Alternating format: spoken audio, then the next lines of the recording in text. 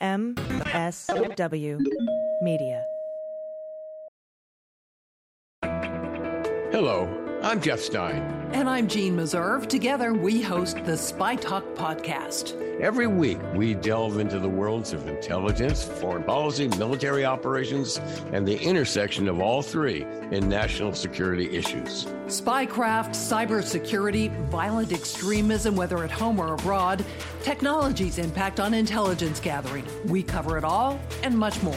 We interview former spooks, military officers, government officials, journalists, and national security researchers, leveraging our backgrounds in military intelligence and homeland security, along with our decades of experience as journalists and news organizations like Newsweek, The Washington Post, and CNN.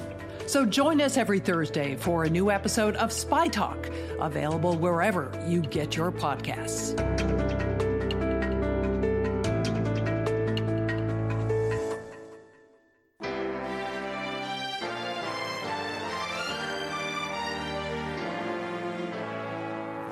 So to be clear, Mr. Trump has no financial relationships with any Russian oligarchs.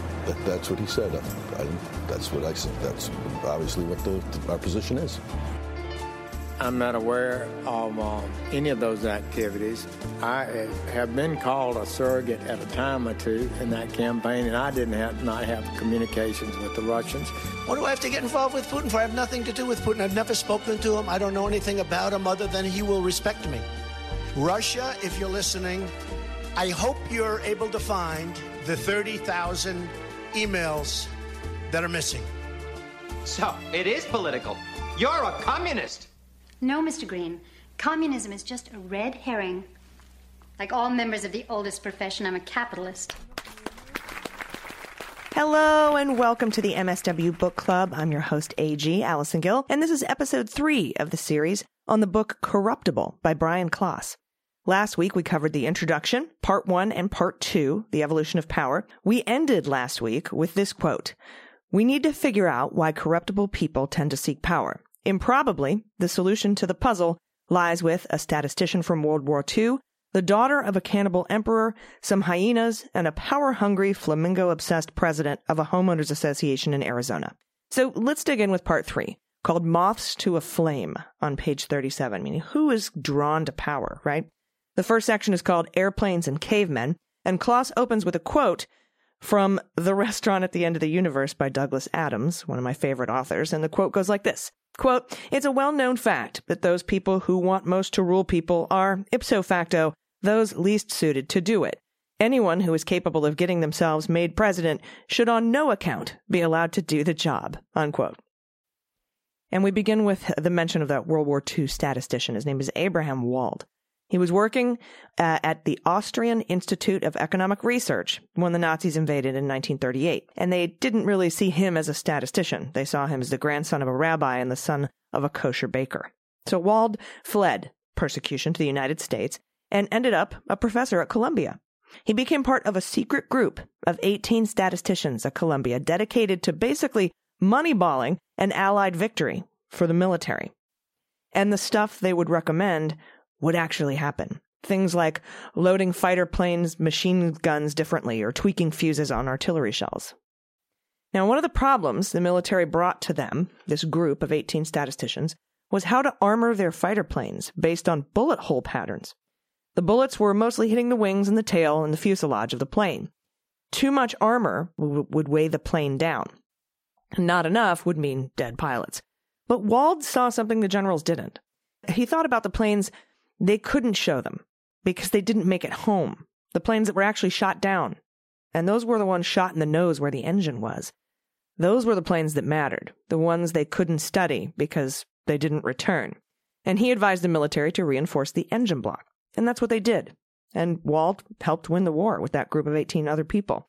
And this is called survivorship bias, which is, quote, a subset of the statistical concept of selection bias, unquote. Basically, you have to study all the things, not just the ones that survive. This is also known as the caveman effect, that we all believe cavemen lived in caves because they painted in caves, and those are the paintings that survived, not necessarily maybe the paintings on trees outside. So what the frick does this have to do with why corruptible people seek power? And here is where Brian Klaas asks you to consider your boss, or the President of the United States. In order to discern why that person is in charge, Klaas says we have to consider 3 levels of survivorship bias. The first level is who wants to be the boss. And to fully answer that question, we have to think about who doesn't. Right? Now, the second consideration is who gets power. The survivors in this level are the ones who actually get to be the boss. Whether the system is rigged or they're better at climbing the ladder, we have to think about those who didn't get to become the boss, those who tried and failed. And finally, who stays in power. And this is where we can think about Trump, who isn't mentioned in this book, but keep him in mind as I read this passage. Quote, "Plenty of people are a bit like Icarus. They soar too high only to get burned and plummet back to earth. The leaders we focus on tend to be the ones that hang on to power for enough time to wield it with impact. Ever heard of Pedro Lascurian? I hadn't either. That makes sense because he holds the dubious title of the shortest reigning president in history, ruling Mexico for roughly 15 minutes during a 1913 coup d'etat. Those who get power but lose it, or leave it, are like the paintings done by cavemen on trees. They disappear." Unquote. So if we only consider those who seek, get, and hold power, we misunderstand the problem, right? That survivorship bias. And if we don't understand the problem, we can't solve it. In our dreams, only what Klaas refers to as the incorruptible would be in positions of authority, and what he refers to as the corruptibles would have no power at all. So if the goal is to make sure incorruptibles seek, get, and hold power while blocking the corruptibles from doing the same, we need to start with who seeks power. And that brings us to a section called The Cannibal Emperor and Hyena Hierarchies. And that's on page 41 in the hardback edition. Klaas begins with the idea that those who pursue power aren't random because of a form of self-selection bias. An everyday example of this is that tall kids are the ones who tend to try out for basketball teams. So basketball teams aren't a random representative sample of a population. And that's the same with those who pursue power. And further, he says too much attention is paid to whether power corrupts, and not enough attention is paid to the fact that corruptible people seek it. In 2019, Klaas met with Marie-France Bokassa in Paris. She's the daughter of a tyrant and a monster named Jean Bedel Bokassa. He was the emperor of the Central African Empire. And though the country was destitute and the average person in the country made just $282 per year in 1977 when he took power, he had a coronation modeled after Napoleon, where he wore lavish robes and a crown with an 80-carat diamond in it. His throne cost $3 million. His crown and scepter were $5 million. The entire coronation ceremony cost $22 million, which is about a quarter of the government's entire annual budget. And by 1979, a couple years later, the French, the former colonial power, decided he was ridiculous and had to go. So they sent a small deployment of troops, deposed him, and installed their chosen successor. In the palace, they found an obscene amount of gold and jewels he'd stolen from the people, and a pond full of crocodiles. And when they drained the pond, they were shocked to discover the bones of about 30 people he'd fed to the crocs. As it turns out, the crocodiles weren't the only ones eating Bokassa's enemies. They found carved-up bodies in his refrigerator that he was said to have fed to unwitting visiting dignitaries. Was that monstrousness encoded in his DNA? Since he died in 1996, and Klaas couldn't interview him, he decided to go for the next best thing and speak to his daughter. Marie-France had fared better than most of his other kids, Bokassa's other kids, and he had at least 57, by the way, born to 17 official wives and perhaps more from unofficial wives. Most of them lived in France. 2 had been jailed for drugs or fraud, 3 for shoplifting, and one named Charlemagne was a beggar at a metro station. He was found dead at the age of 31. Now, you might expect she'd be ashamed of her heritage, her monstrous father, but she was actually proud to be a Bokassa. She seemed to suffer from a variant of Stockholm syndrome in that respect. She and her father's childhood taught him that you have to be hard and strong, and that he had a catastrophic childhood that created sort of an underlying fragility. But despite all that, she said she didn't believe power corrupted him. And even if that's true, Klaas says there's no denying he couldn't resist the draw of power, and that's, quote, because something in him caused him to crave control over others. Klaas also wondered if Marie-France inherited that draw to authority. Marie-France now runs a tea room near the former Bokassa Palace outside Paris, and over a glass of wine she was lovely and charming, but it was impossible not to consider a disturbing possibility. Under the right circumstances, could she become someone who wouldn't serve people tea, but would instead serve people with tea. She told Klaas she thought a Bokassa would again rule the Central African Republic, and when he asked, could that be you? She smiled and said she wouldn't rule it out. And here Klaas brings up the Minnesota twin study, where researchers compared identical twins with fraternal twins. They mapped genomes of hundreds of twins and then had each individual list any leadership roles they had. They found that a whopping 30% of the variation between individuals could be explained by genes. And that raised another question. Could some bit of DNA determine whether we are born to lead or born to follow? A researcher named Jan Emmanuel Deneve, or maybe Jan, I'm not sure if the soft J, Jogging. He's at the University College of London. He wanted to find this out by attempting to isolate the genetic code associated with leaders. And in 2013, his team announced the discovery of a leadership gene, RS4950, a bit of genetic code that strongly correlated with people ending up in leadership positions. And Klaas wonders if Deneve was right. Could we insert a little something into people to make them want to be leaders? But not so fast, he says. The findings here were overstated and misleading. Quote, if you tried to find a statistical correlation between genes and current leaders, say, in the United States, the two most prominent genetic factors would be having a Y chromosome, being a man, and being white. That's not because they're good leaders or destined to be. It's because white men get into power more often than other types of people. So that doesn't answer any questions about who seeks power. So Deneve's team adjusted the data to take demographic characteristics into account and still found the RS4950 snippet is correlated with holding leadership positions. But that could be for all kinds of reasons, right? There's all sorts of variables here. It could be tied to traits about looks or height or being an extrovert. And that's not even taking into account the paths of power and how none of those are always equal. So then we're kind of back to square one about who seeks power as opposed to who tends to get it. But despite all the variables and caveats, there's a good reason to believe that genetics plays a role in human dominance as evidenced in the animal kingdom. Enter the spotted hyenas he talked about, and rats and mice as well. Klaas points out that if a spotted hyena mom has a certain stature in the pack, her kids are likely to have that same stature and place when they grow up. And in lab rats, when researchers bred dominant rats with other dominant rats and submissive rats with other submissive rats, their selectively bred rat grandchildren were either super dom or super sub. And in mice, when scientists removed a gene of interest, the mice would become submissive regardless of their parents' dominant status. So all of that shows that genes definitely impact who gets power, but we still aren't sure whether genes affect who wants power in the first place. We know that some humans definitely don't want power. And in a recent survey in corporations, it shows just 34% of respondents actually aspire to leadership positions. And the hardest charging 7% have varying reasons for wanting power. Some wanted to actually serve their community and do good things. Some wanted recognition. Some wanted to dominate or abuse others for gratification. Some wanted prestige. And the question of which is which goes all the way back to the ancient Greeks. Before genes, there were genes, we just didn't study them. And discussions about thymos, or the need for recognition. And more recently, David McClellan, a psychologist at Harvard, developed a measure called NPOW, N-P-O-W, or the need for power. And another researcher proposed a measure called social dominance orientation, SDO. But Klaas says we still don't have all the answers. And putting all that aside, can we as a society make it more or less likely that good people will seek power? And that brings us to the section it's called From Maori Teens to M113s.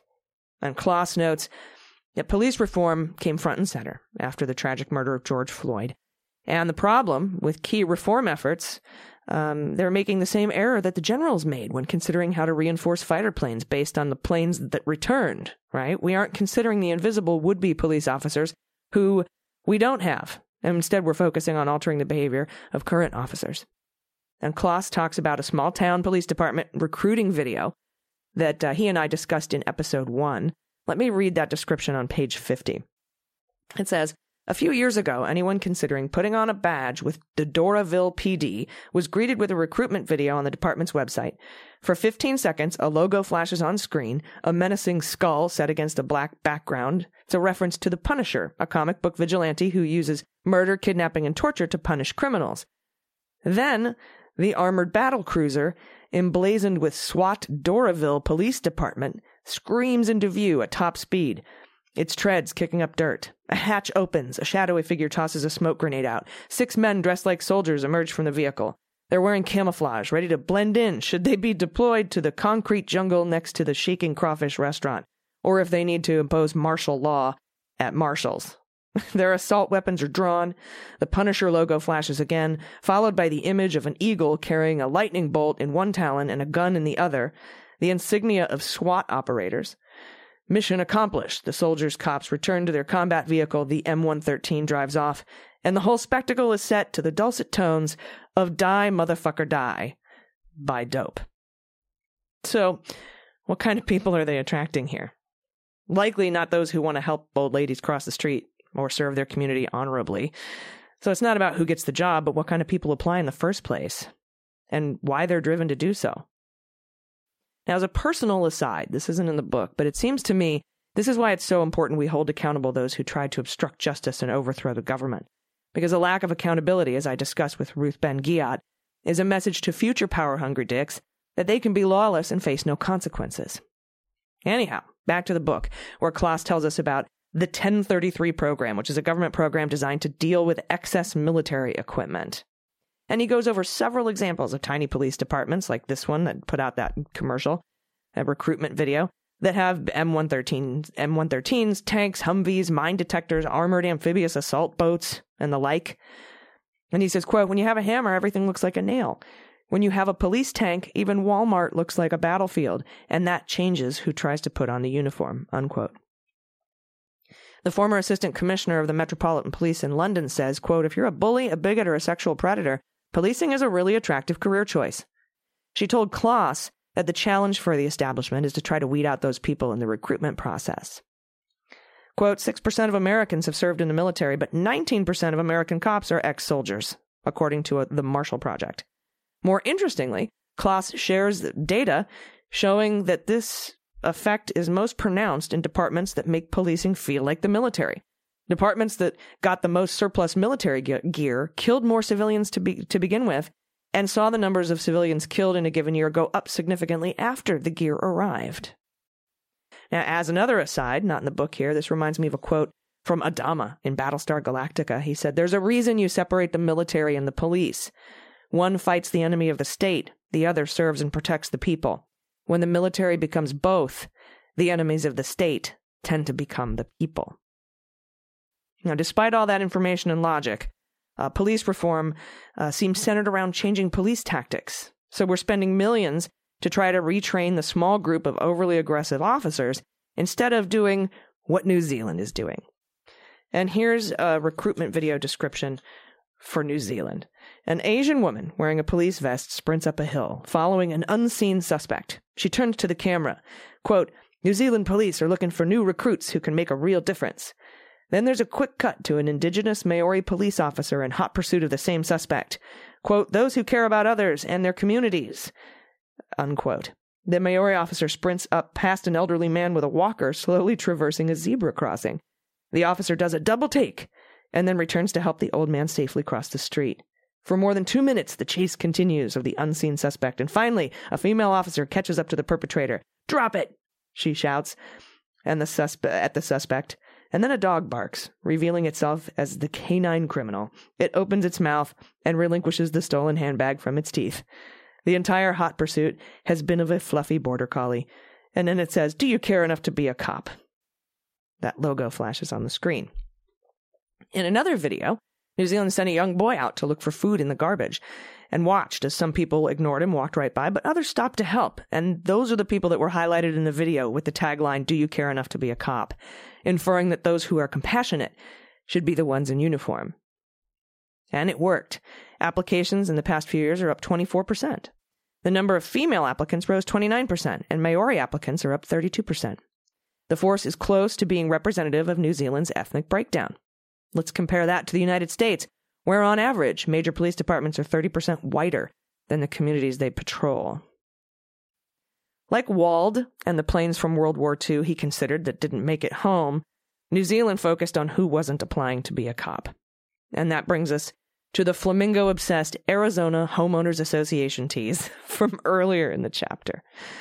In 1970, only about 1 million Americans lived in communities with homeowners associations. Today, it's 40 million. 70 million total if you add condo boards. So who wants to be the hall monitor that patrols neighborhoods and reports their neighbors for tiny infractions? Apparently not a lot of people. In Roger Torres' small Arizona community, and that's not his real name, by the way, there wasn't much competition for that job. Everyone was apathetic about it. Nobody wanted it. Those who did serve on the homeowners association were often roped into it because somebody had to do it. That's until Martin McFife, also not his real name, came along, and he saw serving on the HOA as a calling and not a burden. He ran unopposed in the HOA election, but because he was such an insufferable asshole, nobody wanted to work with him. Many other board members retired when their re-elections came up, and Roger Torres thinks that was by design. McFife was being a dick to get rid of him, to consolidate power. Now, one morning, Torres was in a hurry leaving his house, and he put his trash can out 5 minutes before it was allowed, 11:55 a.m. instead of noon, and he was immediately fined by McFife. And then every time he challenged the fines, more were tacked on. Roger's palm trees were suddenly deemed a violation because one of the fronds looked like it might be dying. Bam, another fine. Torres complained in a letter that the rules were being arbitrarily applied to him, and that's when he got a letter in the mail with an entirely new HOA handbook, with ridiculous rules like any gravel has to be native to Arizona and no security cameras allowed. Rules that were pretty much specifically aimed at Torres, who had non-native gravel and security cameras. Another rule was that rocks larger than a softball must be buried up to 1/3 in their height. And when Torres didn't correct his big rocks being buried properly, they started disappearing. So in protest, Torres put a pink flamingo in his yard because he knew it would drive McFife crazy. And it caught on. Soon a bunch of his neighbors did the same. Flocks of pink flamingos in their front yards. And McFife started sending out important HOA update letters, calling out the Torreses by name and asking, are they really good, considerate neighbors? One even ended with, quote, the stakes are high, time is of the essence. And then the Torreses used McFife's rulebook against him. They invoked a little-known bylaw to force a recall election. McFife was booted, and he was incensed, and he started patrolling the neighborhood on his own, taking pictures of things he didn't like. And in the next election, he only received 3 votes. Torres eventually sold his house and vowed to never live in a place with an HOA ever again. Quote, whether it's a trigger-happy police officer or a power-hungry tyrant in a homeowners association, power tends to draw people in who want to control others for the sake of it. Unquote. And it's not just about attracting different applicants, but also attracting more of them. Quote, because when there's no competition, when whoever reaches the flame, like moths to a flame, first gets to control others, well, then you're more likely to be stuck with a power-hungry tyrant obsessed with palm fronds and haunted by flamingos. Unquote. And with those final words of the chapter, I'm reminded of Marjorie 3 names. Marjorie Taylor Greene, who ran unopposed for her House seat. She did have a competitor, a Democrat, that was running against her, but he mysteriously dropped out. And he did it too close to the election to be replaced by another Dem contender. Very curious. All right, join us next week for the next couple of chapters, starting with Part 4, The Power Delusion. Also out today is Mueller, She Wrote, with my special guest, Pete Strzok. You want to check that out. And of course, I will see you all tomorrow morning for the Daily Beans pod. Until then, please take care of yourselves, take care of each other, take care of the planet, and take care of your mental health. I've been AG, and this is the MSW Book Club. The MSW Book Club is executive produced by Allison Gill in partnership with MSW Media and written by Allison Gill and Dana Goldberg. Sound design and engineering by Molly Hockey. Jesse Egan is our copywriter, and our art and web designer by Joelle Reeder and Moxie Design Studios. The MSW Book Club is a proud member of MSW Media, a group of creator-owned podcasts focused on news, justice, and politics. For more information, visit mswmedia.com.